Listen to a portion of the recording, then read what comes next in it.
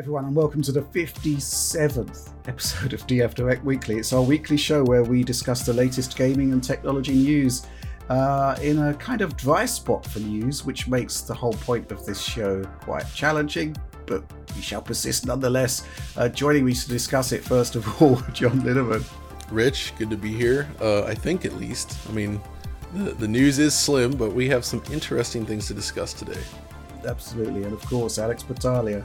You know, this can become a DF variety show if all else fails in the dry weeks. You just bring on guests, do game show stuff. Yeah, you could do some singing, ventriloquist acts perhaps. That'd be awesome. Okay, look, let's crack on and talk about the paucity of news. And our first news story this week. Okay, so this one is quite interesting.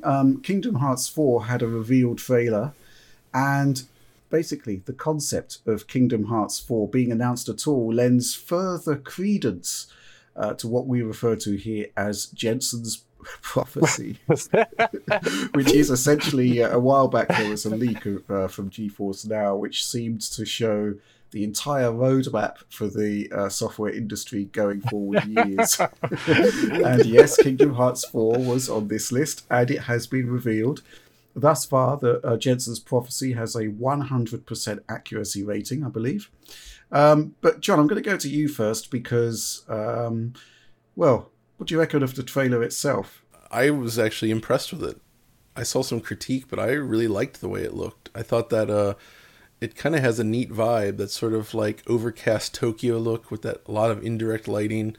And I like the changes they made to the character designs. I think Sora in this one actually looks more like Sian Barzad from The Bouncer. You know, if they can get Ko Leifo in there, I'm all about it. But I was thinking, though, that the fact that I do like the way it looks makes me wonder if fans of Kingdom Hearts do not. Because I am not a fan of Kingdom Hearts. I mean, it has some neat ideas, but I never really liked the way it played, and the storytelling is just kind of going off the rails. But this does almost feel like a clean break, and I have to wonder if it will be. You know what I mean? Like, it lacks that intense busyness that we saw in pre-release media from prior games. I don't know what you guys think, but I mean, I guess the main thing to talk about here is the fact that it's Unreal Engine 5, right? That was the obvious thing, right? Like, you can see the off-screen reflections of the giant monster in the building. I was getting weird, like, what was the name of that game that never came out? It was like Final Fantasy 13 Versus vibes from it. I don't really know why, but I mean, it kind of reminds me of Final Fantasy 15 itself in some of the city environments. Exactly, right? So maybe there's some continuity there in terms of, I don't know, design that we're going to be seeing. But the trailer itself was interesting. I don't actually know in the end how it'll pan out, because we have yet to see Unreal Engine 5 running in anything other than demo form in a lot of places. And, I'm just curious to see what stuff sticks and what doesn't in the end there. Regarding the Jensen's prophecy, peace be upon him, there is... Got to get that there's trendy. So much hashtag Jensen's prophecy. Hashtag Jensen's prophecy. Hashtag peace be upon him. There's so many really awesome games in that list, and so many of them have come true. We've seen God of War come into existence. I think Crisis 4 was also the one where it's like, there's no way that's happening. But yes, it is happening.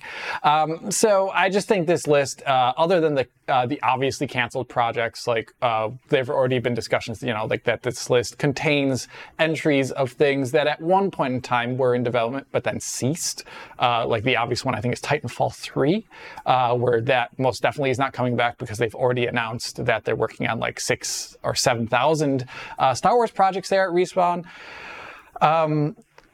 And, so I think this list in the end is really awesome. It points out a lot of games that I'm really excited about for coming to PC, and specifically one that I talked about and put in my Game of the Year list video last year was Returnal. That is also on the list, even at a point in time. I think it was before Returnal. Returnal had just come out when this list was leaked. that is definitely going to be coming to PC, and I cannot wait to see it. I will say my one complaint with this trailer specifically is that it's something that they did in Kingdom Hearts 3 as well. They're not using motion blur during the gameplay segments. And I don't know why. It's exactly what they did in Kingdom Hearts 3, and they seem to be doing it again. I suspect it's just somebody working on the team. One of the designers just decided they don't like the way it looks, and they've opted to disable it. But I really wish it was present, because I think it would really sell the visuals as looking more CGI-like in motion. For sure. I think, one thing that probably ties into that, didn't Kingdom Hearts 3 also have like a really wonky unlocked frame rate in its normal gameplay as well too? Indeed, yes. In its original form, it was basically solved once it moved over to the next gen consoles. If you played on like a PS5 or a Series X, then it's like locked 60, but yeah, that would also be something that motion blur would definitely help a lot with some frame rate issues. Yeah. Well, it is Unreal Engine 5, and perhaps unsurprisingly, what we did get to see was a city, which seems to be what Unreal Engine is really good at, basically. Well, sort of needs some rocks in there. Cities and rocks. That's why we need MotorStorm made in Unreal Engine 5 now, because that the Valley of the Ancients is perfect for it. Like, just it is. There's some buggies in there, and it's all good. You could run over that character from the original demos and watch it ragdoll around the screen. It'd be awesome. Yeah, that'd be great. Yeah. Is there anything more to say about Kingdom Hearts 4? Because obviously it's early days at the moment, and they're keeping most of their powder dry, I'd say, based on the content. Two things. They removed the clown shoes. So Sora has like normal size feet now, it seems, or at least smaller shoes, which is a very positive change. Secondly, there was a teaser for the Star Wars stuff in there, which is fascinating, and I'm curious to see what they do there. This game's storyline, I don't know, man. It's like metaverse crap. I mean, I can't complain about it because a lot of people love that. It's just not for me. So did you check out when the characters from Frozen turned up, John?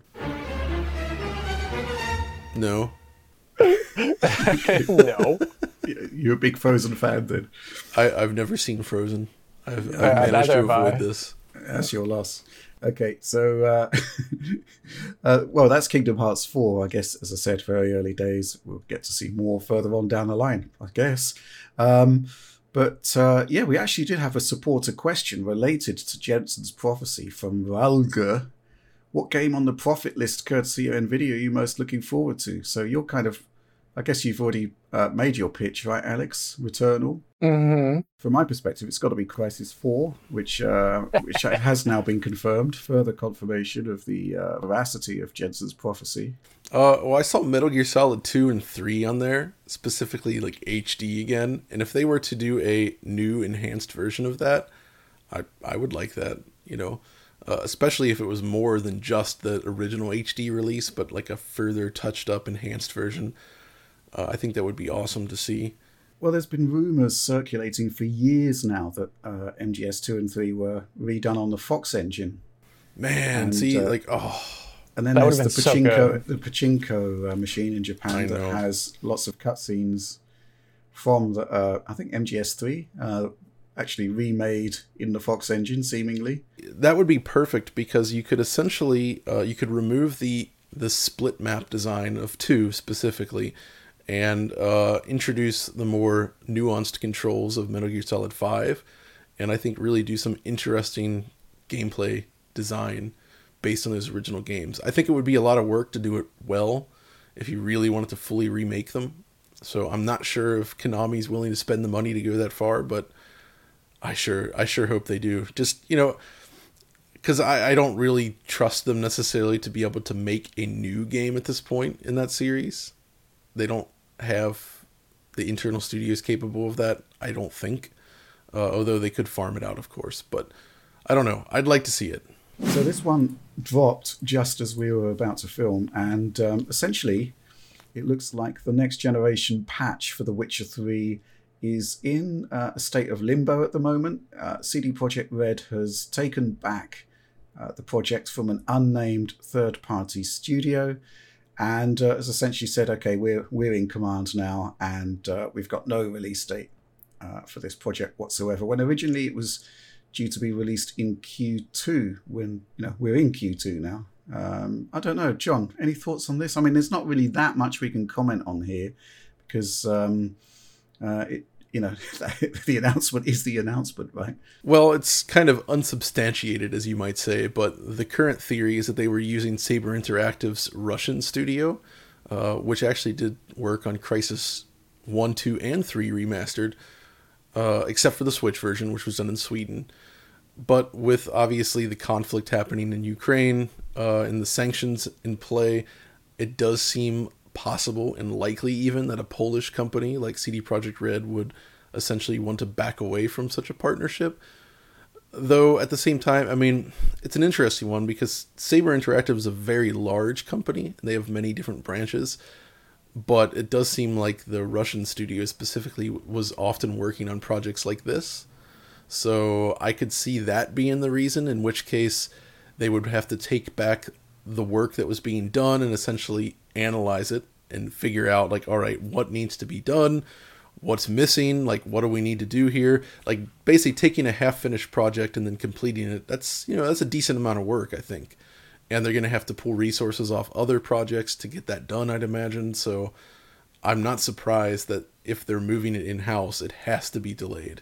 We just don't know how long it's going to take, I guess, right? Yeah, so Alex, we're sort of talking about this project and thinking about Xbox Series and PlayStation 5 consoles. But, The Witcher's always had legs on PC. And I'd imagine that if you're going to be doing a next-generation patch for The Witcher 3, you would probably want to put a fair amount of effort into a PC port. Into a PC version, rather. I mean, especially when you look at what the company did with Cyberpunk. I mean, I guess it's still all sort of conjecture at this point, but what would you want to see from an upgraded version of The Witcher 3? So in the CDPR hack, if you recall that, there was, leaked file names and things like that, and probably also leaked other stuff that I didn't touch, obviously. But the rumor mill around that was that it was called Witcher RTX internally, which is interesting. So I would assume they would go back in and add in ray tracing stuff into it. And I think the obvious areas of improvement would be changing the way just global dynamic lighting is done. It was done in a way that was systemic in the original Witcher 3, where they had just like light probes around the world, essentially like cube maps, and they were artist place always, and they would be updated based upon the time of day. If you rip that out with another systemic solution like RTGI in any one of its many forms, of which there are a lot now, with like the Lumen, the way Metro is doing it, RTXGI, DDGI, blah, blah, blah. There's so many. That would be an amazing way to improve the game's visual quality without needing to touch the assets so much so. But, that's the problem with these remasters in general, and something that we saw with Crysis 1 remaster, I would say more so than any other, is that you have to have a fine hand in updating the assets and the lighting situations and the color grading to actually, I would say, adhere to the original stylistic guidelines that the game set up for itself. And that was less successful in Crysis 1 Remastered. I would say more successful in Crysis 2 Remastered, Crysis 3 Remastered. And I think, honestly, for whatever reason they did bring this back in-house into the studio, whether it be for quality, whether it be for the reason that John mentioned, which also I think seems likely, it means they're going to have more control, and we're going to have people that are actually care about the Witcher's look in a way that, it's CD Projekt Red. And I think them bringing it in-house has a greater chance of it being a higher quality remaster in the end, in terms of actually looking like The Witcher 3, but just a lot better. Instead of looking kind of similar, like we don't want the Arkham, Arkham City remaster happening. Return to Arkham, that's what it's called, yeah.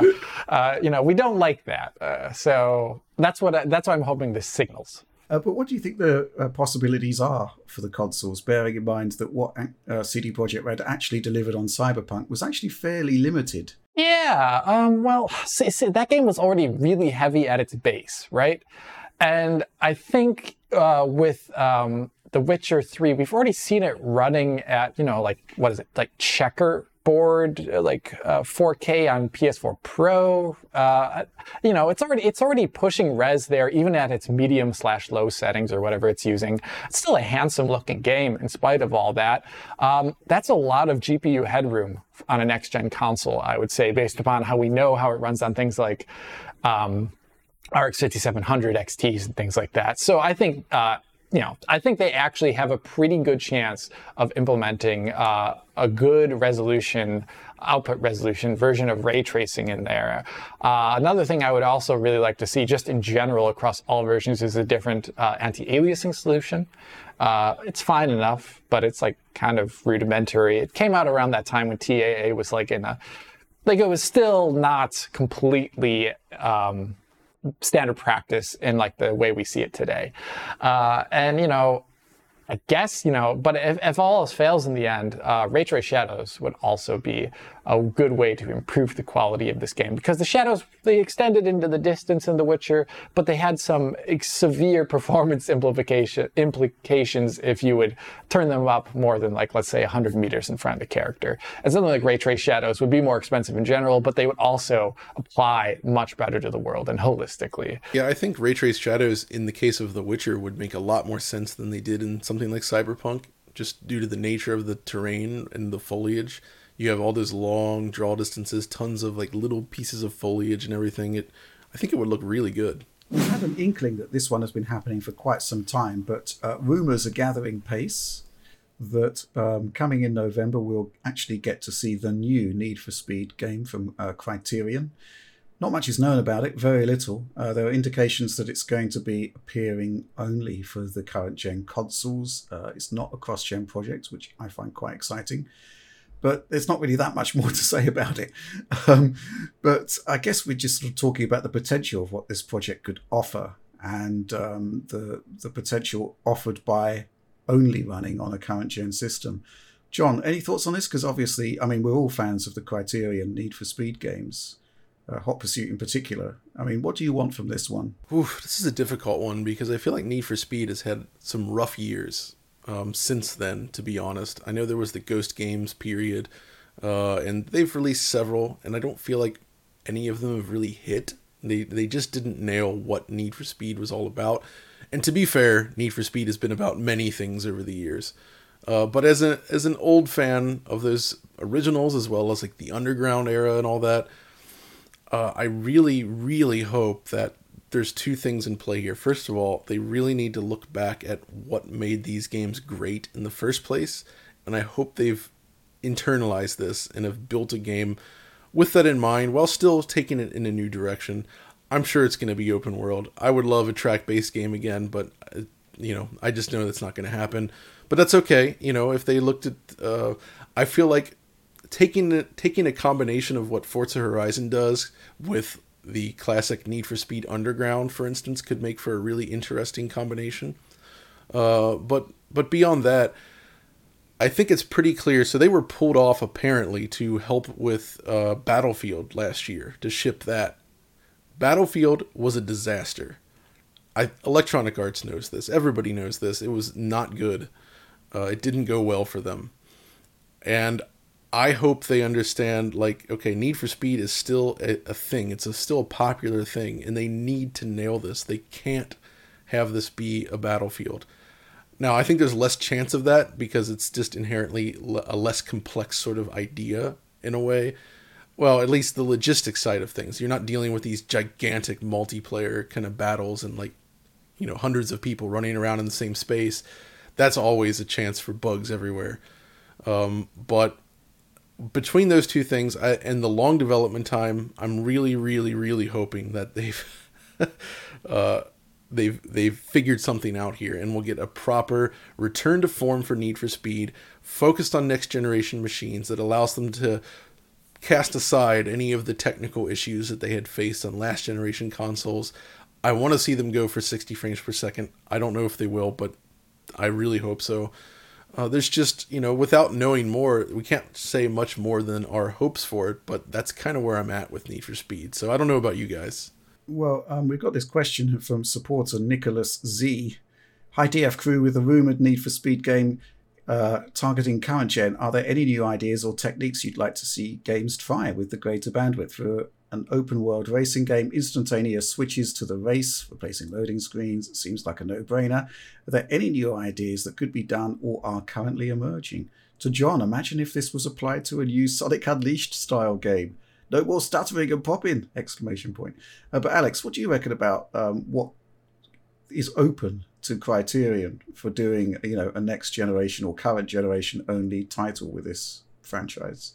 I feel like I also echo John's that they need to capture some of the older spirit there, and I don't know how they're going to do it, but technically, I feel like there are some low-hanging next-gen fruit of things that they could and really should consider doing. Is I honestly think a lot of racing games these days, John, is just taking a look at MotorStorm. It would be really cool if they had a crash model that was really convincing. It's not like this game needs to be a sim racer or anything like that. So some sort of flair in the game via like how crashes occur, using, for example, like soft body physics and having like actual deformation of the car, things like that, like actual car tires that like compress and move and things like that. I would really love to see that in game, and actually that's a great way to use the next-gen power there. There's the other things you mentioned there, Nick, are, I think that's like what we're starting to expect out of a lot of the games these days, low loading times, really quick transfers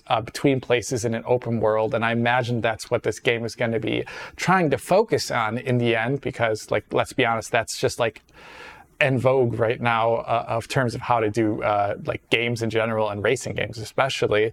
One thing though that I'm wondering if like why anyone hasn't done it yet is, aren't the last Need for Speed games kind of really trying to be like the Fast and the Furious films, like in terms of like visual styling, story? There's like stories here. Isn't that what they're trying to do usually? I'm just surprised that IP has not been utilized so much for a game, because they're stupidly popular movies, but it almost feels like that would be a way to do Need for Speed, right? I mean, there was Fast and the Furious for Forza Horizon 2. There was a specific Fast and the Furious tie-in, but... Really? Okay. Well, look, if we go back to Hot Pursuit, what did Criterion do? First of all, they stripped out all story, really. Secondly, they stripped out the concept. I mean, prior Need for Speed titles to the Criterion one, you start out in an incredible car. Then for various reasons, you get busted down to like a Ford Focus or a Golf or something like that. And essentially, Criterion's approach was to say, this is actually a really bad thing to do to the player. Just give them good cars right from the beginning, and lots of good cars. And that's kind of where they went from there. You're not wrong, Rich, but I think it depends on the game. I do think there's value in starting from a lower end car and working your way up. And it's something that I actually have an issue with in some modern games. Like you look at Forza Horizon 5, I love that game, but they're just dishing out like supercars left and right from the start, right? But they have these lower end vehicles as well, but you're never really incentivized to use them, so that it doesn't feel like there's a real progression there. And I actually kind of miss that to some degree. The philosophy with Need for Speed was that, what is the Need for Speed brand? It's about getting behind the wheel of these exotic cars and flooring them, right? That was their take. But then you look at like Need for Speed Underground, which is awesome and was very popular. I mean, that starts you with like a Honda Civic that you like tune up, right? And there is a lot of fun to be had there. So it just kind of depends on what flavor of Need for Speed they're trying to channel here, I suppose. I guess another question, which is sort of arisen from the points you've made here, is that a lot of what Criterion were doing with Hot Pursuit seems to have evolved into Forza Horizon. Right. Yeah, I mean, exactly. It is essentially the same formula, but ramped up to the nth degree, and it does have technical chops. I think Criterion are facing a really big challenge here, and it's not a big studio anymore, or it ever was, really. So I'm going to be really interested to see what the scale and scope of this project is. And I'd like to see, a ground-up approach just from a conceptual basis, from an ideas basis, as there was in Hot Pursuit. We had, they basically revolutionized the online leaderboard model, the Autolog. I mean, is there any scope for new ideas? That's really what I'm hoping for, as well as the sort of technical chops. Do you remember in Most Wanted, they had that system where they would have cars scattered around the world, and you could basically drive up to those cars if you found them somewhere, and then just immediately switch over. And that's a smart idea. Car. That game has so many cool things in it. It's very, very slick. Yeah, and a lot of the original staff who worked on Hot Pursuit and Most Wanted are still at Criterion. So that's true. A good number of them are. That's true. I'd like to think that they're sort of champing at the bit and have got years worth of potential ideas that they'd have put into this game, and I really can't wait to see what they've come up with. But let's move on to the next topic. We do like to complain. Yes. Foundry. And but in this case, and I'd say in most cases, there is actual justification for the complaints. And we're going to be talking about the LG C2. So here's the thing. All the way back to, I guess, the B6, we've been championing LG as the brand for your 4K television purchase. I mean, John and I, we've gone through a few LGs. It's just the definitive gaming screen. But there were some issues that started to crop up with the C1, and with the C2, it looks like there are some profound issues with the screen, possibly more in the sort of niche feature set, but it's certainly problematic. Why don't you talk us through it, John? Yeah, so I kind of want to highlight this to hopefully shine a light on it. Maybe LG will take notice. I'm not sure. So basically what's happened here is a friend of the show, Mark Triforce Duddleson from My Life in Gaming, he's been using an LG C7 for a while and decided, all right, let's upgrade to the C2. Wait a minute. C7, C2. Oh, yeah, I guess they just kind of reset the numbers there. We'll get back to C7 at some point. It works based on the year, right? We're in 2022, so we're in a 2. That's phase. true. That's true.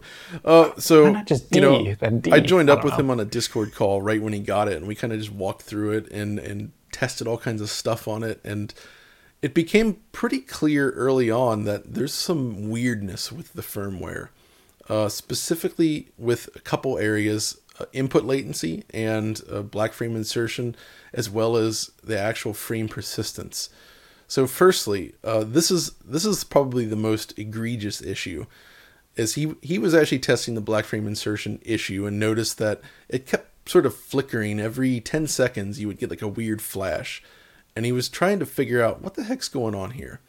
But it turned out that was actually just a symptom of another problem where by inputting certain resolutions, and he's not even clear what actually triggers it, the TV ends up going into a high latency mode where the frames are delivered incorrectly and the actual input lag is like tripled or quadrupled.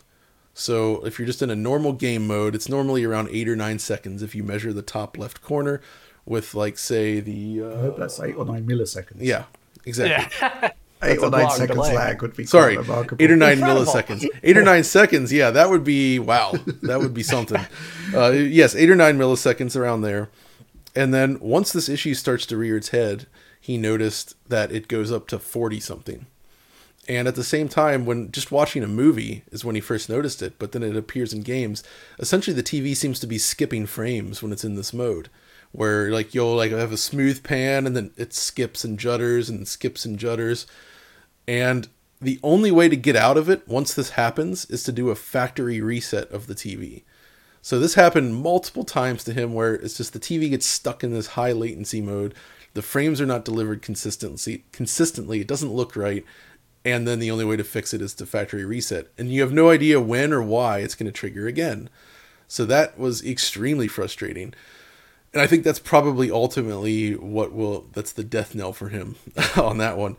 But also, I've mentioned before also he found the peak brightness in SDR specifically. He hasn't been able to match the C7 for some reason, which is unexpected. Now, they may have made some tweaks to it. I don't know what his settings on the C7 are, but he was actually trying to go for that intense, vibrant look, I guess, and was not able to get the new C2 up to the same level of brightness. Beyond that, it uses the LG OLED Evo panel. And the weirdest thing you notice there is that when you look at the screen off axis, sort of with checking the viewing angles, or there's light reflected off of it, it develops this pinkish tinge. So you'll be looking at like a white screen, you tilt your head to the side, and the screen kind of gets like a pinkish hue to it. That doesn't happen on the older OLED models, the pre-Evo panels. So that's another strike against it. And then on top of that, we already know they removed the black frame insertion feature from 120 Hz content, and it's only a single option for 60 Hz content that's less effective, but still decent enough. But it is a shame that they removed it for 120, so they're basically dialing down the feature that some of us, not everyone, but some of us really, really like, which is a huge deal, I think. And here's the craziest thing. This is only going to apply to a select few people, but you know, he's obviously big into retro games, right? He's inputting like the RetroTink in there. Often he likes to use the 1920 by 1440 mode, which is a 4:3 resolution. So you would actually engage that, get your pixel scaling right. You set your TV to 4:3 mode. But here's the problem. When you engage any other picture mode except for the widescreen mode, the full widescreen mode, the input lag is increased. So basically by turning on 4:3 mode, it goes from like 8 milliseconds up to like 40 or something. And it's just like, why? So of course we test, you know, I tested my CX in 4:3. It's fine. You know, other people test like the C1, C9, some of the older ones, all fine. The C2 though, it just completely breaks down. And I think there's even more. He's actually doing a full video on this with a lot of details, and he's going to reveal what he ends up doing in the end as well. But I wanted to mention it here specifically so that it's like LG is aware that there's issues right now, and that I actually think this might be the least stable firmware they've ever released in the last few years for their OLED screens, which is kind of shocking to me that it would have all these problems like this out of the gate, considering how long they've been doing this. And I do suspect that they will fix most of them and hopefully all of them in time. But it's concerning because you buy this, you have like a limited period where you can return the screen, but you don't know like when is LG going to fix this and will they ever fix this, right? And I feel like this kind of stuff really needs to be highlighted because it's a little bit troubling. There should be, I mean, quite how those bugs made their way through to the production unit is baffling. I'm just wondering whether, you know, when we go back to the CX, which is the screen that you and I have got, John, this screen launched when Xbox Series X was launching. We know that Microsoft was in close collaboration with LG during that period. You know, we were given beta firmwares to test, and I'm just wondering whether there's still that collaboration with, you know, the maker of a games machine, be it Microsoft. It's unlikely to be Sony. I'm just wondering whether, you know, the lack of collaboration with a platform holder might be causing some of the issues here. But that said, I doubt Microsoft would be testing 4:3 content on a. But even so, it is troubling because, you know, this has been our easiest recommendation we have for equipment upgrade is, you know, you just go for LG. It's the natural route forward. You know, they make OLED panels. OLED panels are the best. You buy an LG. So to get these issues on the new product, specifically where they're removing features as well as introducing these bugs, that's problematic from my perspective. And I'm just kind of happy I got the CX at this point. Same, yeah. Yeah. One thing to mention that I've been watching HDTV, Vincent's stuff, because he just did a video regarding the C2 42-inch or 43-inch. I always forget how many inches it is. The smaller panel that they're bringing out as part of this. And interestingly, it's not using the Evo panel. Which seems like it might actually be a good thing. It may be a positive at the end, which is kind of really interesting. So I imagine a lot of the firmware stuff that John was talking about applies to it, but from what I understand, the pinking issue, which is a weird verb. I don't want to use that again. When you look at the side and you see the pink in the white, you definitely, apparently don't get that on the 42-inch model. But all the stuff that John's talking about, including the BFI removal from 120 hertz content, completely soured my desire to have this be my replacement monitor for my PC because I kind of like the full feature set that John is always talking about and using. That's why I was so interested in that panel in the first place. And seeing it go backwards in time in terms of feature set and scalability, well, I'm probably at the moment, I'm not going to bite the bullet, and I'm actually going to probably not get the C2 at the moment. So lost a customer there, potential customer. What a shame. I'm just saying, Alex, 48-inch CX. I know. I could do that. That's true. You could do that. It would solve all of your problems.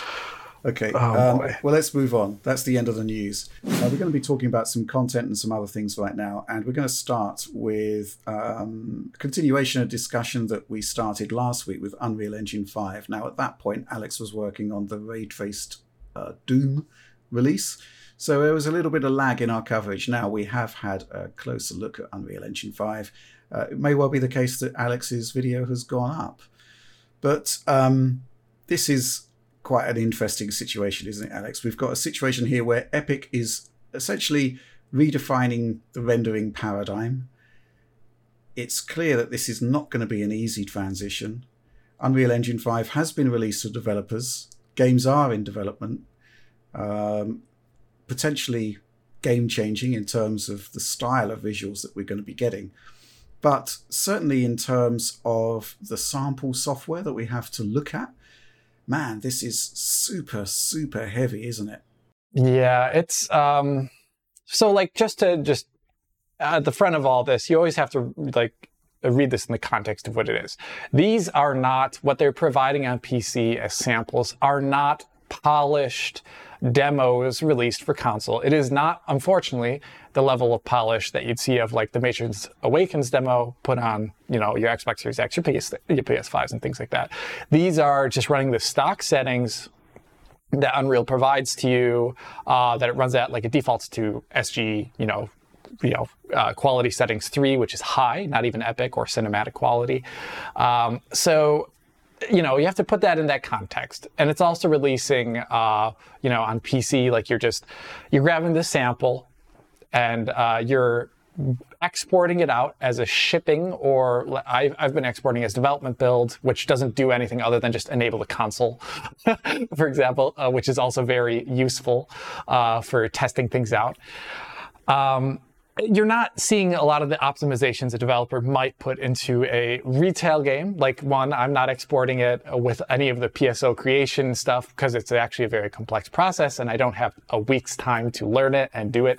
So there's a lot of things that a developer would do that we cannot do in the allotted time for making a video, let alone what this whole sample is about. The sample is about getting developers used to the creation, the pipelines, everything in there that is about what Unreal Engine 5 offers and how you can start creating with it. So that's what it's about. But the whole thing is you can export these things as projects, and they are visually and, like gameplay-wise and all the things in them. It's basically what you're getting there in the city part of the Matrix Awakens demo. It's almost the exact same thing. I found like one or two differences is that sometimes like some of the procedural generation stuff looks a little different, but that's about it. So that's what you're getting. And when you load that up, my goodness, I think the reactions on the web put it really well. It's just like, this is so heavy. It's so stupidly heavy that, like, if you're honestly looking out there at if anyone's benchmarked this, the chance of them actually having benchmarked a GPU in this are slim to none, because it's primarily CPU limited, which is interesting. It's worrying that we can talk about that for a bit, but it's interesting to see that the CPU is definitely being very much so used. I point this out in my video. For sure. So if you load it up, your experience is first shader compilation stutters, amazing. Then after that, you're going to feel what a CPU limited game looks and feels like on PC, and that's what makes it feel incredibly rough. On this GPU wise, it actually is running in a way that I think is very reasonable. But that's the problem, is because when you load up these things on PC, you just don't get that feeling like I'm looking at something that is polished next-gen, interesting, because you're worrying about all these performance issues. And it just doesn't look good and it doesn't run well. And the reason why I even with all that context in the end, and I talk about it in the video, of this not being a production, release at all. It's not a retail release or something like that. But it does have a number of issues in it that point out things that make me a little worried about Unreal Engine 5 performance on PC in the end, even if, games are going to be striving for this exact level of visual quality. The one thing that really has me worried is actually the way CPU scaling is in general. In my video, I pointed out some bit about how AMD's hardware ray tracing performance is really weird due to CPU performance here. But in general, even on NVIDIA, you're seeing this issue where the game scales really well. The sample, Unreal Engine 5 sample, scales really well with CPU frequency and not cores. And the thing is, ever since about 2014, 2014, 2015, CPUs have been getting a lot wider, quicker than they've been getting faster on a per thread basis. And we're reaching limits of that with, 5, 7, 6, 3 nanometer.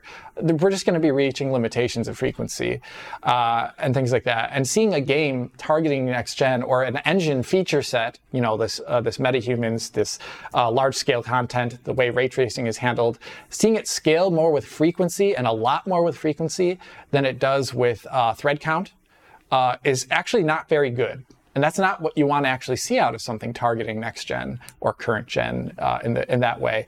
And I'm a little worried as a result of that games that are going to target 30 FPS with Unreal Engine 5, which I actually do think is still the target for Unreal Engine 5 based upon everything I've seen, that they're going to scale at least initially in a way on PC that we're not used to seeing with PC titles, where getting 60 FPS is not at all easy. I'm really worried about that regarding Unreal Engine 5 on PC. I don't know how you look at this, John or Rich, but I love the rendering tech being on Showcase here. It scales visually on PC in a way that I like usually. But like the CPU performance of the sample does, it's a lot of question marks there. What exactly is going to happen in real Unreal Engine 5 releases? We are kind of moving back towards old school PC in a way, though. Like, this is how PC gaming used to be. It was never, for years, just like load up a new game and bam, you get 60 FPS, no problem. It wasn't that way until like the late 2000 period, I would say. But that doesn't mean I think you're absolutely right on the money about a lot of these things. And I think the CPU threading issues in particular, I hope those are solved, because I'm a little surprised by that, how heavy it is on the CPU. Like, I don't know, what was your max frame rate? With actual cars in the street. Yeah. with the demo actually looking like the demo's supposed to look. I don't know. It's like maybe like 50, but that's it's constantly going down to like 30 and then 50. It depends on what's in view. Scaling the resolution way down. Like I did 25%. It doesn't look great using TSR. And I found that with my CPU, I was maxing out at about 65 frames per second. And that's using an i9 12900K, right? And most people playing PC games aren't going to have a CPU quite like that. And it was, at that point, it was hitting the limits of the CPU. So it does feel like, unless they significantly optimize the way that the engine is threaded, we're just going to have a lot of people really struggling to get decent performance on there. And then it's going to be about, the main thing is people are probably going to have to accept 30 FPS caps again, at least temporarily. And also, I am more concerned, though, about the shader compilation stutter. I don't know if we can fully judge that here based on this demo, but this has been a significant problem with PC versions of games running on Unreal Engine 4 for years, right? I mean, every time a new game comes out with Unreal Engine, Alex loses a little bit of hair because he just, he can't stop pulling it out of it. He's just going crazy.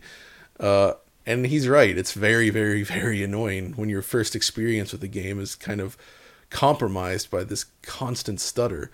And there is a real concern that it's going to be even worse in Unreal Engine 5 because they're just pushing the volume of shaders up through the roof, it seems like. And just the way Unreal's material system works, it almost seems like it's a problem that's going to be difficult to manage. Talking to different developers, I mean, the ones that have managed to solve these shader compilation stutters have basically focused from the very beginning, the early point of development, on essentially defining limits on what artists should be doing with shaders. And like, this is where we can use it, but don't go overboard with all these permutations. Try to keep this stuff in check, because if you just go crazy with it, by the end of the project, suddenly you're not going to be able to fix the issue, right? Without like baking out all this data, or just doing like huge, super long shader compilation. Which, by the way, I haven't actually tested this. I don't know if you guys have. Is it true that the Modern Warfare 2019 on PC has the option to like do like a full shader compilation pass, and it takes like 20 to 30 minutes? Yeah, it does. And it allows you also to, if I recall, allows you to also decide whether you want to do it for multiplayer or single player. I may be thinking of another game, actually. But, like putting that into the hands of the user seems really forward-looking. Modern Warfare, that's really well done. I like that because, not everybody's affected by these stutters, right? It's bothersome to us, but some people don't care, and that's fine. But for people that really want their first experiences to be good, I do think developers should provide options like this when possible, to basically allow you to prep your PC before playing the game, almost like a second installation, if you will. I think it's worth it to have the better experience. I don't know. What do you guys think? I think more options for PC gamers can only be a good thing, right? And, what does the developer lose by doing it? I mean, I guess the one thing to bear in mind is that due to the nature of Unreal Engine, I don't think you can pre-compile every possible shader. You're going to be talking hundreds of thousands, possibly. But you can certainly mitigate it, and Epic has mitigated it in Fortnite. They include shader compilation within Fortnite, so it definitely mitigates the issue there.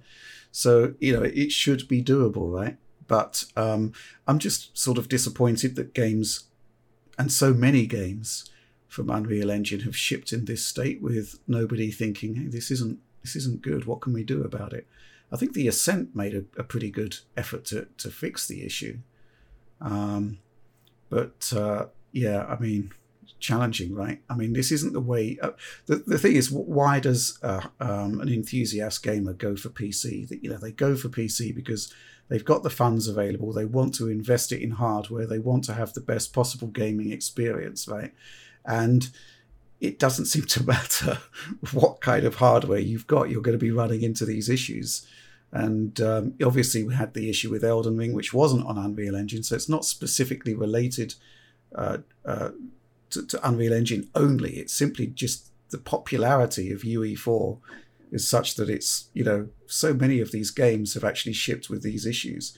And I think it might be a QA, it might be problematic for QA because, you see a stutter, you go back to retest it and there isn't a stutter anymore because the shader has been compiled and cached.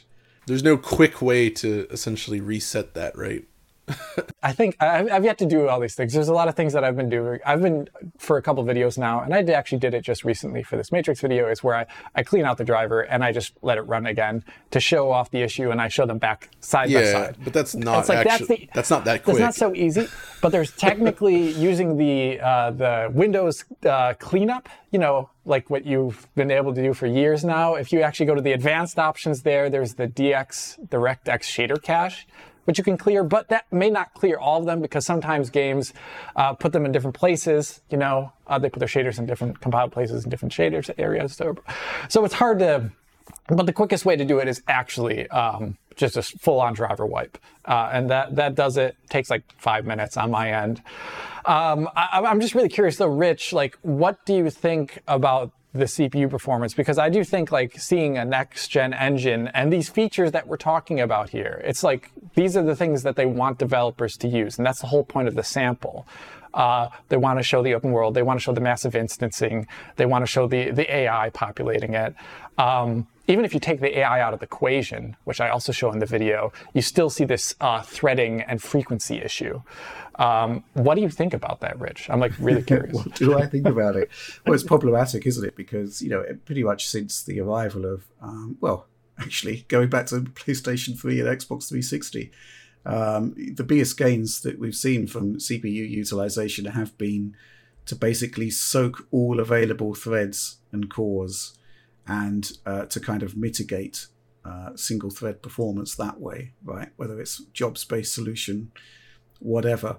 And typically games on the PC become unstuck when they are reliant heavily on single core performance, right? Because the paradigm has changed, and I think it changed significantly with the arrival of Ryzen 1000, where it wasn't so much about performant single cores anymore. It was about parallelization. It was about having lots of cores. And obviously AMD has improved performance, single thread performance. We do have really capable processors now, and that is actually causing me even more concern, because, we're looking at 10th gen core, 11th gen core having issues. John seems to be okay with 12th gen core, but the proliferation of those processors at the moment is really, really small. I just am wondering what the decision making was, and whether it is simply due to the sheer size of Unreal Engine with all of those different components in there, that integrating everything into a well-threaded system might be just overly challenging, right? Also, like the reliance on Blueprint, and whether or not Blueprint, and that Blueprint's all about being easy to access, making essentially what's the phrase, like scripting and easy to use things in a visual manner, but it doesn't necessarily lend itself to being perfectly multi-threaded, is another thing that I'm always a little bit worried about, like the ease of development, also making games just like so stupidly inefficient at the same time. So I don't know. It does strike me as bizarre, because basically, at a minimum, we should be looking at an engine that's basically utilizing at least 6.5 cores, which is what PlayStation 5 has available for developers, and which rises to 7 on Xbox Series X. So, these are the baseline now. For the new era of gaming, and to rely on to see such things, we don't really know that it is relying on single thread. It's just what the performance characteristics are of this demo. So maybe there is more to it than meets the eye. And I think the other thing, of course, is that yes, the sample isn't a shipping product, but also I don't think Unreal Engine 5 is anywhere near its final form at the moment, even if it is on general release now to developers. I still think that, in the next year or so, we're going to be seeing rapid improvement in performance, simply because it has to be more performant. If you look at the Matrix Awakens, even though that is seemingly extremely streamlined compared to what we're seeing on PC at the moment, it's not a good performer. It still has a lot of issues. There's still a lot of technologies that need to be optimized within UE5. Still a lot of challenges to overcome there. And I think it will be solved simply because A, it has to be, and B, the talent that Epic has available is just phenomenal. But in the here and now, obviously it's just indicative of the state of play as things are right now. But hopefully not when it comes to final shipping games. Yeah, next year, Unreal 5.1, the Meat Cube is back. That's what I want to see. Fair enough. Okay, let's move on to our next topic. And John, you're still working on DF Retro Motorstorm. And I'm really looking forward to this, having seen some of what you're up to. But one thing which is interesting, which is that how do you best play these games today? And obviously, they're still PlayStation 3 exclusive. The only way to improve that initial showing, I guess, is to use emulation, like a RPCS3. And you've been quietly impressed with that, right? Up front, I will say I'm not a huge user of emulators. I respect them and they're important, but I don't really enjoy playing older games on an emulator, for a variety of reasons, and I don't think that they often look their best that way. That's fine, whatever. Plenty of disagreement there. But there is a line where that changes, and I think it's on the PlayStation 3 era, where you're starting to get to these more modern-looking games that are actually genuinely constrained by the resolution choices and some of the rendering characteristics of the machine. Like PS2, for instance, is designed for a CRT. It looks really good there. It's very, very crisp and sharp. I feel like when you try to emulate that on the PC, the higher resolutions actually kind of ruin the illusion to some degree, and it's not quite great.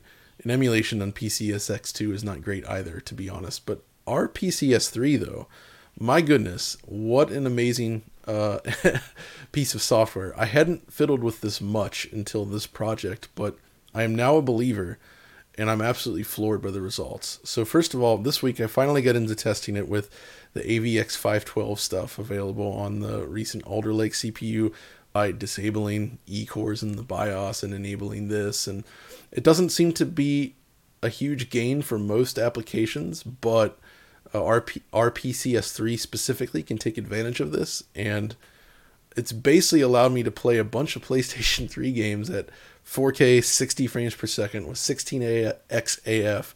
It looks incredible. Like Metal Gear Solid 4 is one I just tested as well. It's nuts. It's like it finally realizes the vision. It's full 60 FPS now, because the game was originally unlocked anyway. But there's plenty of patches out now for various games, including MotorStorm, which I look at in the video. And I think they just said this week that now our PCS3 can boot every PlayStation 3 game.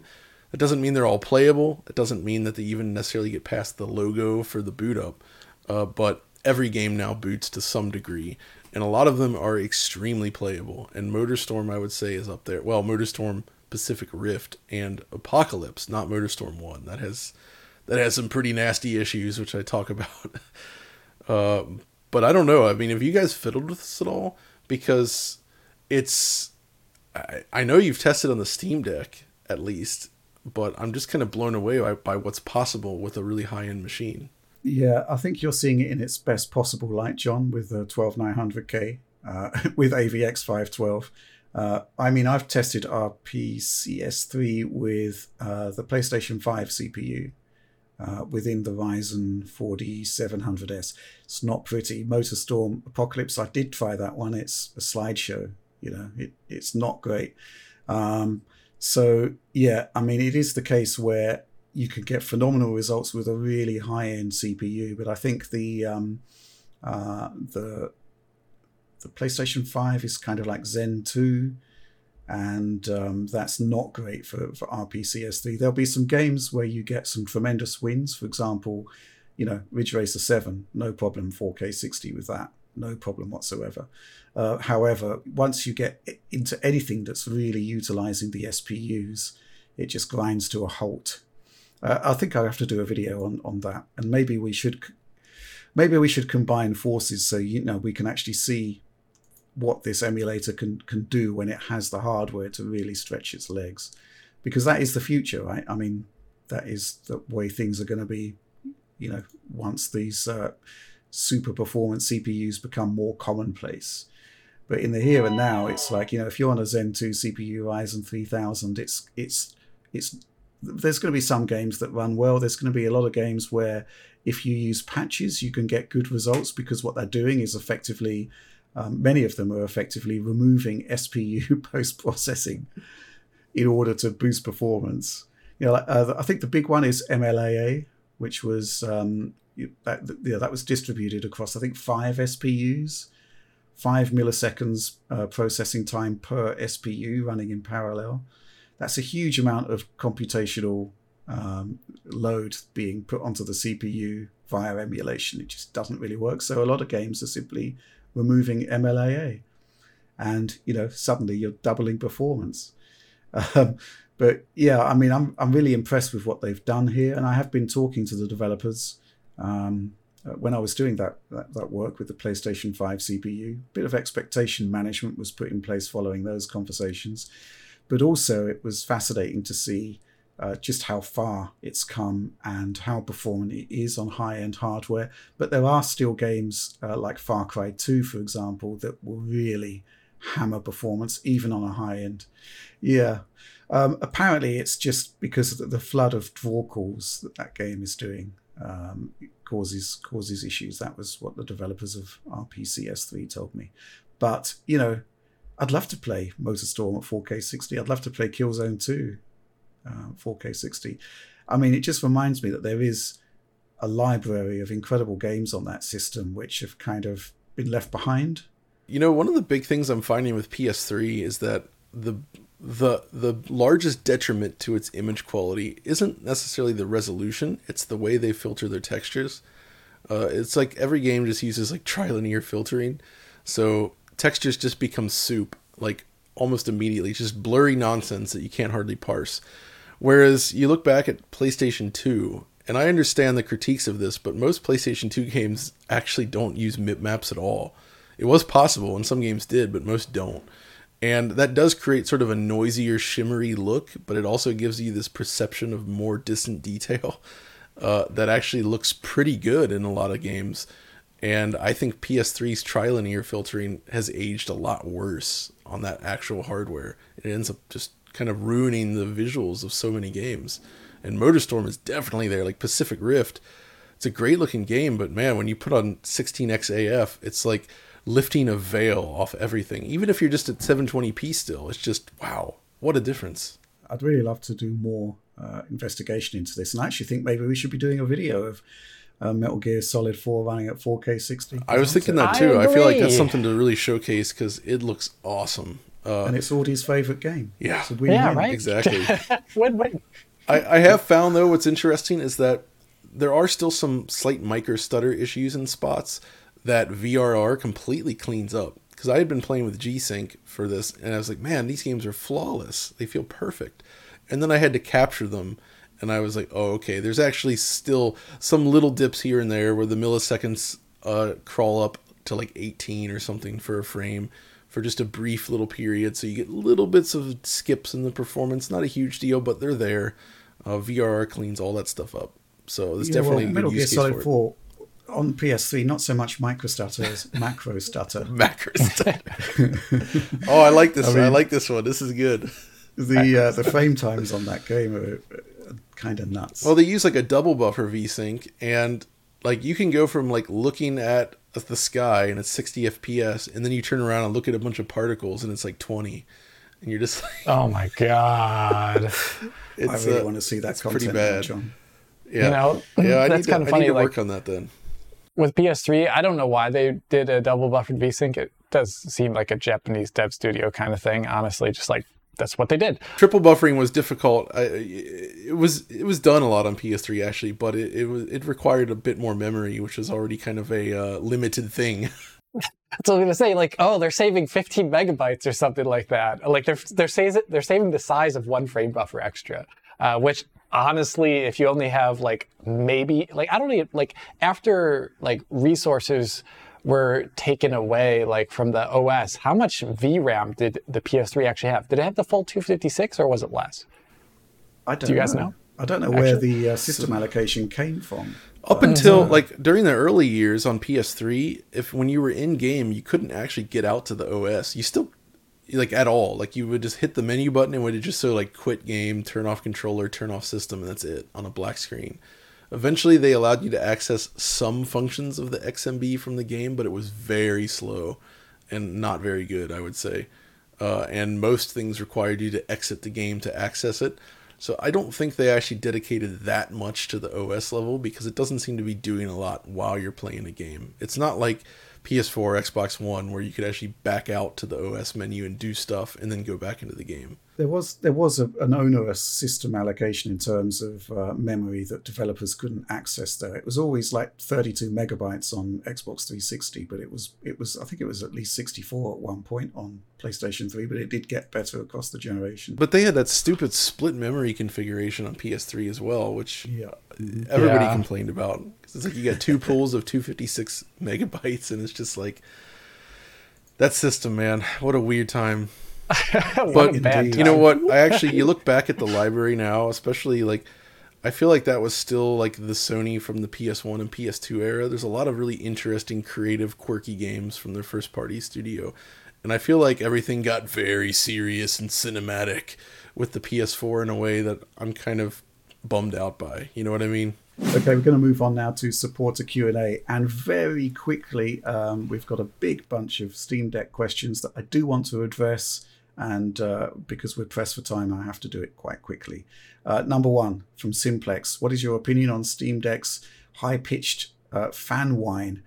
Were you able to verify that there is a quieter variant with another fan? Does Valve plan to do anything about it? I love my deck and I'd love to use it in bed, but it already managed to wake up my wife once.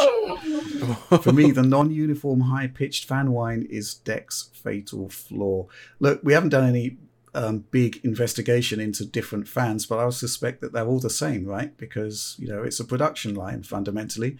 There is a video out there showing that the development kits seem to be quieter, but we can't verify that. It could be a fan curve thing though, right? Like that can change between possibly, I don't know. Yeah. And the thermal characteristics of any given processor will be different, which could have an impact on the fan noise. But yes, it is loud. Actually, not so much loud, but high-pitched, which is the issue. And it is, problematic. I think we've said that before. And yes, my machine does it. And I guess yours does too, right, Alex? Oh, yeah, it does, for sure. Okay, fair enough. So maybe the solution is to get like a large diameter fan. You shove a little screwdriver down in the vent so you block the fan on the Steam Deck so it can't spin. And you just make sure you play around the other fan. Yeah. Don't do that. Let's do that. We've got a couple of questions here which are broadly the same thing, and I think I covered it in the next generation tests. First one from a Four-Eyed Geek: Steam Deck and image scaling related. Would Steam Deck or other platforms benefit from games having a native resolution UI with the 3D graphics at a lower resolution scaled up? I'm going to truncate the rest of that question because it's very similar to the next question. Hi DF, what are your thoughts on the upcoming technologies regarding upscaling via FSR 2.0 or Unreal Engine's TAA solution regarding the Steam Deck's resolution? Are we able to run games at a much lower native resolution like 360p and still expect an acceptable image quality at such low resolutions? Thanks for your thoughts.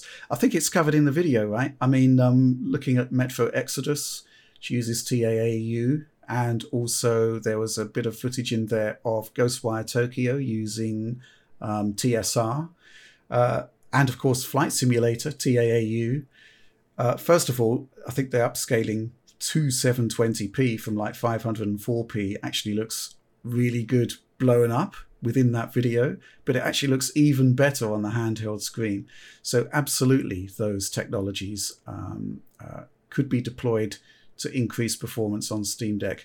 And a Four-Eyed Geek talking about the native UI and 3D graphics at a lower resolution scaled up. Well, that's exactly what FSR integrated well and TSR and TAAU are doing. The idea is that persistent elements are at native resolution and the 3D elements aren't. That's kind of been there pretty much since the Xbox 360 era in terms of upscaling. Don't know if you've got anything to add to that, Alex, but absolutely FSR 2.0, provided it's performant, will actually do really good stuff based on what we've seen with other games using similar techniques. Yeah, the one thing is that there just needs to be a proliferation of this being a standard thing in PC options menus. I honestly think it is in a lot of games now. It's pretty... You can really often find a resolution scaler option in most games, but sometimes you don't. And even Unreal Engine titles, Unreal Engine 4 titles, which it's been offered natively actually since Unreal Engine 3 days as a function in the engine, don't expose it in the UI, in the menu. In which case, for something like Steam Deck, you're going to have to dip into the INI file and just add in a line or two to do exactly what you want. Yeah, I think the other takeaway is dynamic resolution scaling, as we saw in Metro Exodus. That would be a big win to actually have, basically anything that works well on a console should be in the PC port, right? Because it adds scalability for lower end systems or higher performance on higher end systems. So, absolutely. And the final question, quite an interesting one here from Beth Stavey. Hey guys, I've really been loving all the Steam Deck coverage and I'm really surprised by how well games hold up. I've been wondering about how direct storage or whatever Linux equivalent could do for performance in heavier titles like the UE5 demo. Presumably this should drastically reduce the CPU overhead, which should not only free up performance but also power budget for the GPU. Why didn't UE5 release with direct storage to begin with? Would there be a win there, Alex? I don't know, because it depends on how the streaming from disk is being done at all. Because not every game will stream from disk in the exact same way, let alone on Unreal Engine. And if it is doing, I guess the thing that Beth here is hinting at, and with the pointing at direct storage, is the assumption that bringing stuff off of disk into memory is also using decompression, and that's running on the CPU. And as like the not released version of direct storage should have a version of GPU decompression in it, which runs much faster, obviously, and will bring much more data more quickly than a pure CPU decompression scheme, which games could be using. Under that assumption, and a game's performance was limited due to CPU performance, due to it constantly decompressing things, which I don't think is what we've at all evidenced in Unreal Engine 4 or 5 titles, let alone any title on PC yet, then that would be indeed a way to increase performance. But in general, I would say until, like, I don't think the games have been developed in this way yet. I don't think a lot of games are, the limiting thing in performance is CPU decompression. Like, maybe it was when, like, Rage came out all the way back in the day on id Tech 5. That could have been, like, if you upped the page file size there on PC, you could definitely see some CPU limitations. But games haven't been designed that way. So I don't think this is actually an issue in games, and I don't think it would really help the Steam Deck. But in the eventuality of time, of games actually pushing more because of the existence of direct storage, I don't know what's going to happen on Linux. I actually don't know, because I don't think there is an equivalent there of GPU decompression. They already have a different call stack anyways, but it would be doing it through Proton, and I just don't know how those line up, and I don't know if there's a direct storage equivalent for GPU decompression on Linux. Okay, further supporter questions, and it's a return for my favorite Patreon hacker alias. It's agonizing rectal pain. He's back. Yes. He returns. And, or they return. As usual, he's got actually a highly focused and interesting question to ask, in contrast to his amazing handle. How do you guys think the increased focus on CPU power in current gen consoles will affect game design trends going forward? Asking in regards to visual/technical design, as well as gameplay concepts, or even games/genres that could have better representation on consoles this gen. It's an interesting question, right, John? Because in this cross-generation era, essentially the CPU power is being used to develop like 60 FPS at 100 FPS modes. I guess with Unreal Engine 5, we're starting to see CPU power actually being properly utilized towards, a new paradigm. But what do you reckon about this question? So Alex and I have been discussing recently, while I'm looking at MotorStorm, that period in the about 2005 to 2008 or 9, where developers were really experimenting a lot with physics and simulation aspects and all sorts of things to sort of increase the granularity of interactions with the world. And then that sort of dropped off. And we've just seen fewer games really push this. And I feel like this extra CPU grunt comes at a time when that actually might be genuinely useful again.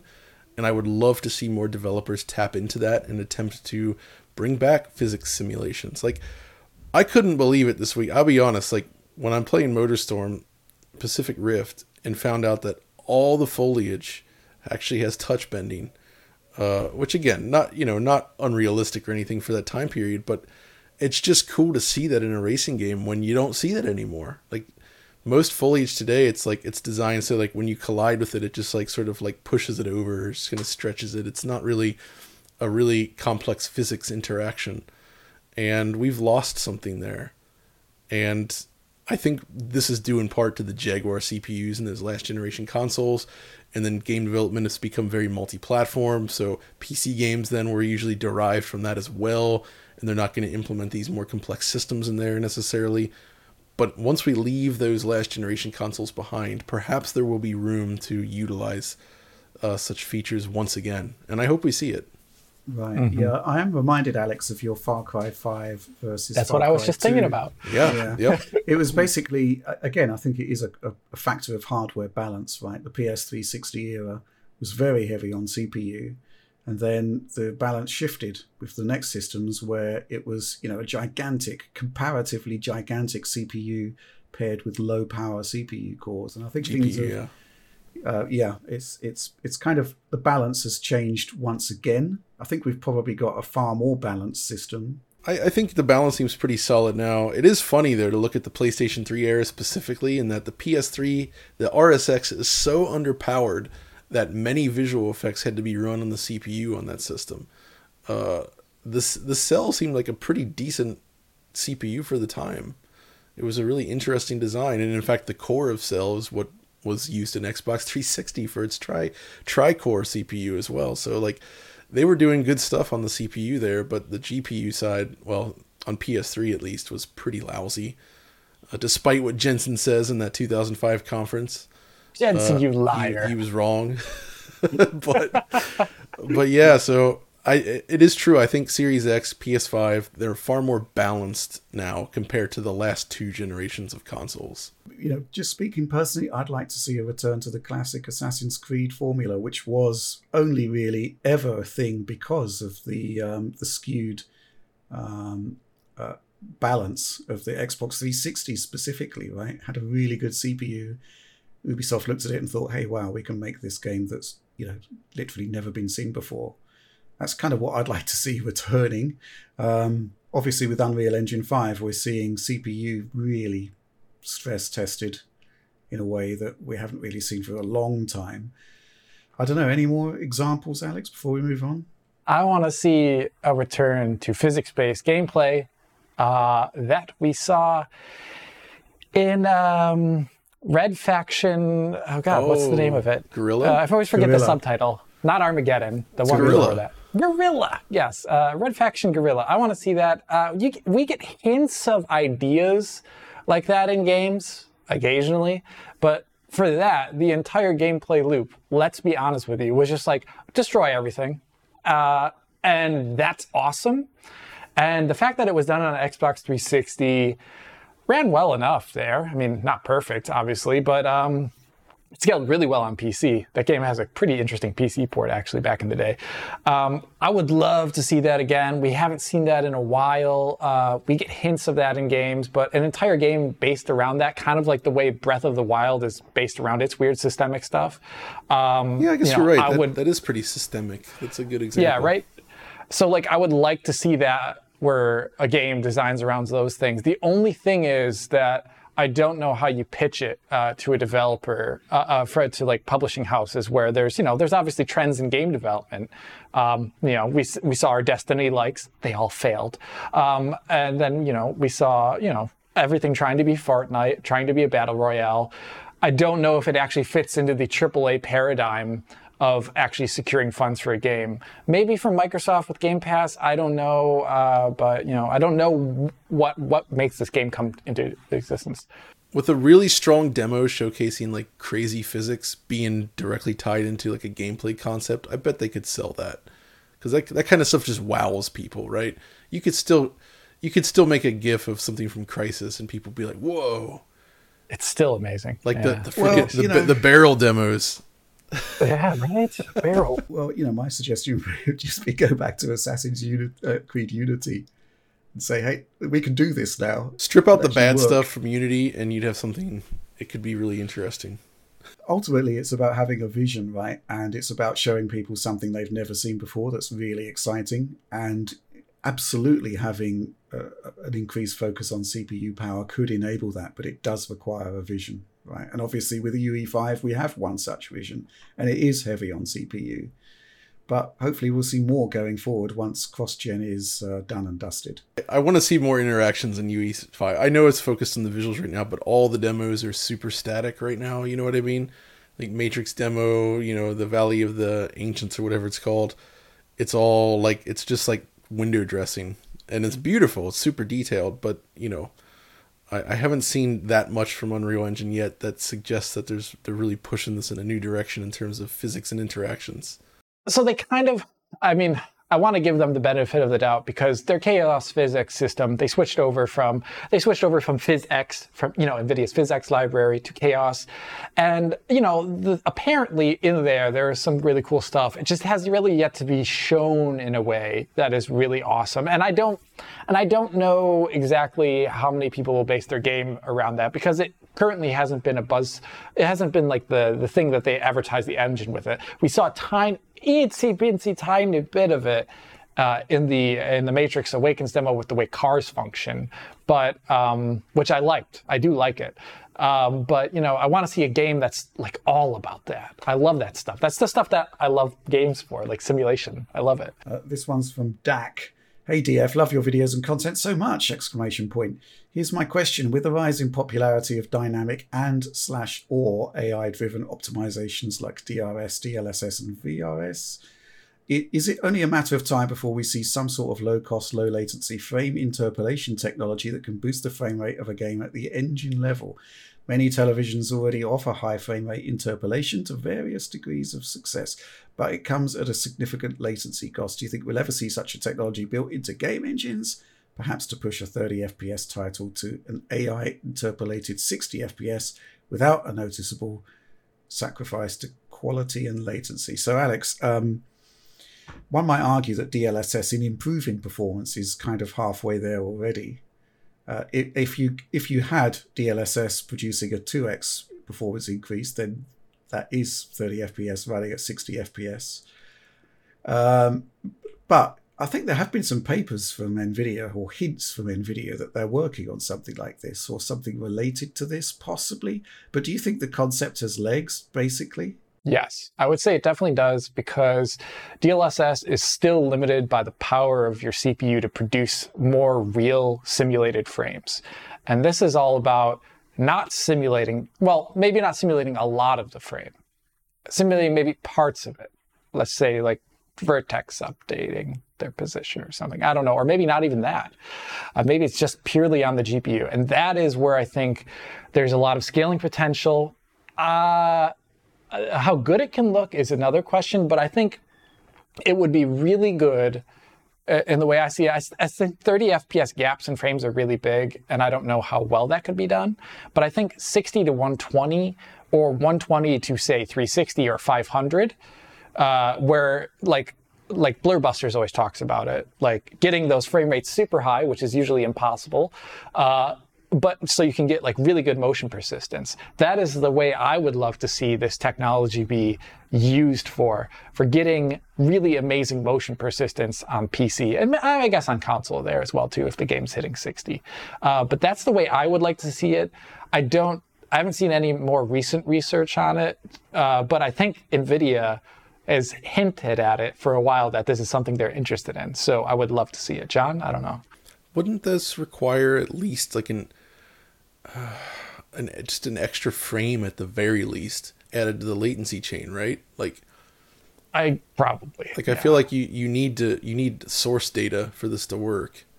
Mm-hmm. And I feel like inherently it's always going to be slightly more latency. But I guess that's also true with stuff like triple buffering, and it's just one of those things you have to sacrifice to get live there. with, right? So I don't know. I like the idea. It could be really interesting. I do remember, Alex, that you tweeted words to the effect of this, and one of the key guys behind DLS just replied to it saying, "Yes, very interesting."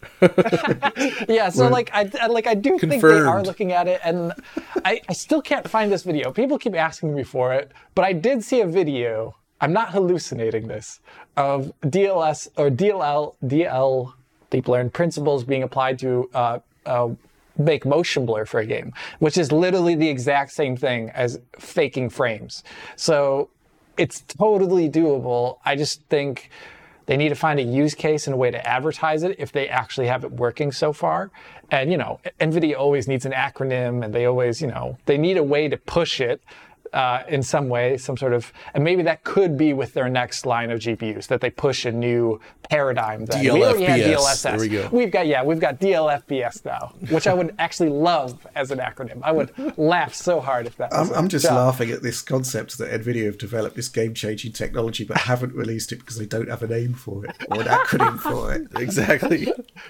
I mean, this is like peak games industry. Yeah, it is. Yeah, jeez. Okay, let's move on to the next question. This one should be quite simple to answer, and it's from Alcess. Cerny said that the PS5 would have ray-tracing hardware inside, but I've never heard anyone talking about it, and there's little online that I can find. Can you clarify what exactly does the PlayStation 5 have in hardware to support ray-tracing? Well, when I spoke to Mark Cerny about it, he didn't go into depth on it. He just said it's pretty much how it is on PC, which in turn will be pretty much how it is on Xbox Series S.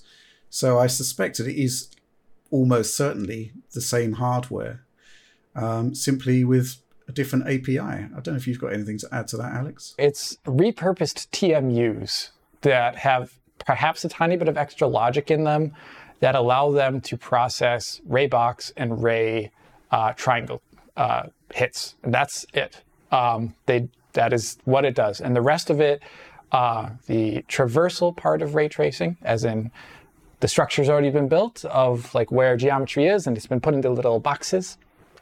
And that all stuff is still built on the general compute area. So I think the extra bit of hardware that this LSS is mentioning is the ray triangle intersection unit, the intersection unit, which is a small repurposed part of the TMU, as far as I understand. Yeah, that's actually RDNA2.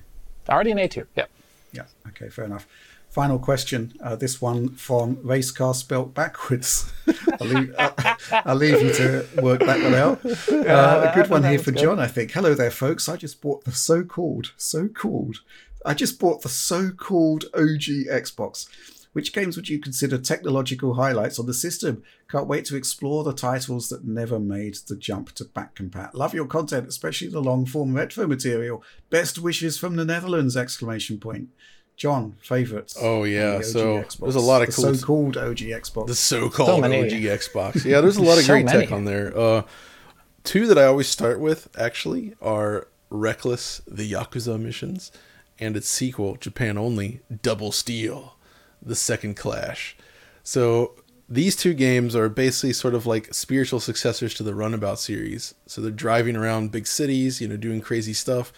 But man, I forget his name, but one of the lead rendering programmers on here was really known for like pushing everything that you could do with those NVIDIA GPUs at the time that was in the Xbox. So like GeForce 3 level hardware. And there's just so many visual effects in here. Just awesome looking depth of field and cool like post-processing effects everywhere, and just cool materials work. It had like fully dynamic shadows, which was super rare for the time. And then the sequel, Double Steel 2, actually runs at 720p. So it's an open world game. It has an HDR pipeline internally. It runs at 720p. It's really impressive to see what they were doing at the time. Like, it's just super technology.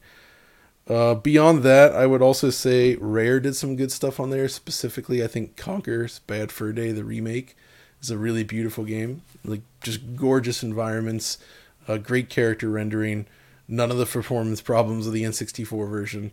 It's a really great remake. Also, Riddick, I'd say, deserves a shout. It's one of the first games, might be the first game I've ever seen that uses dynamic resolution scaling. It has like full shadows, like the stencil style shadows like you see in Doom 3, which is also on Xbox and pretty impressive. But Riddick's great because it has that full body awareness, so you can actually see, like all the hands and body and interacting with the environment. It's very fluidly animated, but it makes great use of light and shadow. So I definitely recommend that. Anything from Team Ninja, so like Dead or Alive games, of course, Ninja Gaiden, those are just gorgeous still today. Great art direction, super smooth, 60 FPS all around, widescreen support. A weird one that I want to recommend is actually Kakuto Chojin, which is from Dream Factory. It was actually like pulled because it used like there was some reason behind it, but it was pulled from the market. It's a mediocre to good fighting game, but I think it has a really cool visual style that still holds up today. And it's a neat looking game. And I think a lot of these guys had worked on The Bouncer, if I recall. So that's definitely worth it. I don't want to say too many more, but one more I would shout out is Otogi by From Software.